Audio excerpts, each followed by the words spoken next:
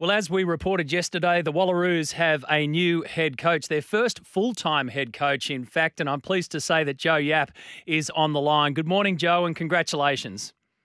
Thank you very much. Morning. What does it mean to you to be the first full-time head coach for the Wallaroos, which is bizarre in a way? They played their first test 30 years ago, yet here we are all this time later, and finally we can say we've got a head coach. Yeah, no, I'm really excited about the role and really privileged to be able to take it on. They're an amazing group of players, and the RA seem to be wanting to really push the women's game forward. So, what about what you bring to the table? We know about your history in the game. 70 caps for England. You've been to 3 World Cups. You've spent your time as head coach of the under-20s team and coach of the backs and coach of Barbarians. But what are you going to bring, do you think, to this squad? And what is your, I don't know, do you have a mantra that you live by? Yeah, so my most recent role was at Worcester in the Premiership in England, which was had a number of internationals from across various different nations, and it was a real transitional period over there with players going from kind of amateur into that full time status, and I think it's very similar to where we are now in Australia with those players transitioning. So I've got the experience of having done that with players, and it is quite challenging in terms of trying to support players in that transition. But also, like from my perspective, I suppose my values really like work ethic and honesty and caring about the players. I think that's actually really important, and creating an environment, a high performance environment, but one in which the players and staff care for one another. Mm. What attracted you to the Australian job in particular, to the old enemy? Yeah. Um, Yeah, so naturally within my career itself, it was the next step for me. But when I spoke to Rugby Australia, it was just the excitement of, like I say, the where they're at currently and the transition that they're now taking in terms of a step towards that more professionalism and that more high performance environment. And that is something that I really enjoy doing. I've done it at Worcester, and prior to that, sort of built at Exeter University, and it kind of those sort of challenges and that building of programs is something that really excites me. As you probably know, Rugby Australia has been in an interesting position over the last couple of years, but I reckon it's a really interesting time for the 15 aside of the women's program here, because we've had such success with the sevens program, but now, as you say, this is transition time. There's an investment from Rugby Australia, from Phil Waugh and the board, and now it's about boosting that 15-a-side game.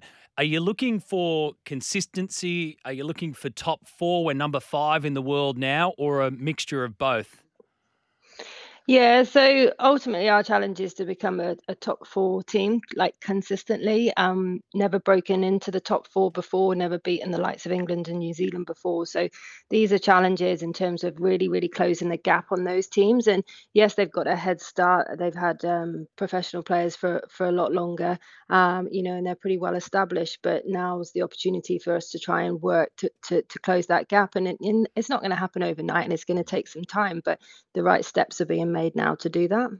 And of course, what's ahead is very tantalising indeed. We've got the World Cup in England, but of course the 2029 World Cup here, which Australia will be hosting. So, how much of a carrot is that to dangle to players who you want to see stay in the 15 aside format? Yeah, it's a really exciting some really exciting years coming up with 2025 and then 2029 and building towards that. And yeah, I think the nature of rugby union is the opportunities that you get to travel. To travel the world.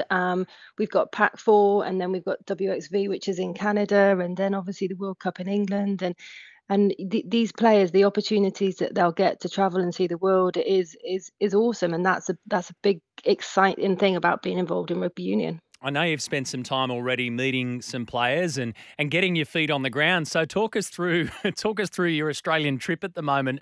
I can imagine that it's a lot of handshaking and a lot of names to remember. Yeah, so I started off, flew into Brisbane and went into the Reds. And then from there went out to Roma and watched the fixture. Over there, which was brilliant to actually to see my first game live against Waratahs and the Reds, and also to see some of the youngsters that are coming through, as well as the players that are obviously I'm already aware of, and then down to Brumbies and down to Rebels, and now I'm back in into Sydney for the Waratahs before heading over to the Four. So it's yeah, it's absolutely brilliant to just get around to see the super clubs, to meet all the players properly, and all the super staff as well, because they're doing an amazing job, and they're a massively important part of the Wallaroos success in terms of working with the super clubs. And I guess you didn't have to be in Australia to know what the Matildas have been up to here. And capitalising on that explosion of women's sport, especially here in Australia, must also be something that's really inviting. Yeah, most definitely. The success across a number of the games and teams over here is like you say, has been across the world, and that's an exciting time for women's sport in general. All right. Well, we wish you all the very best. I know you must be trying to get your head around time zones the way that you've been travelling. So we appreciate your time this morning and look forward to chatting more as this job continues to consume, and we'll see where the Wallaroos go. Thanks for your time and congratulations again, Joe. Brilliant. Thank you very much. Cheers.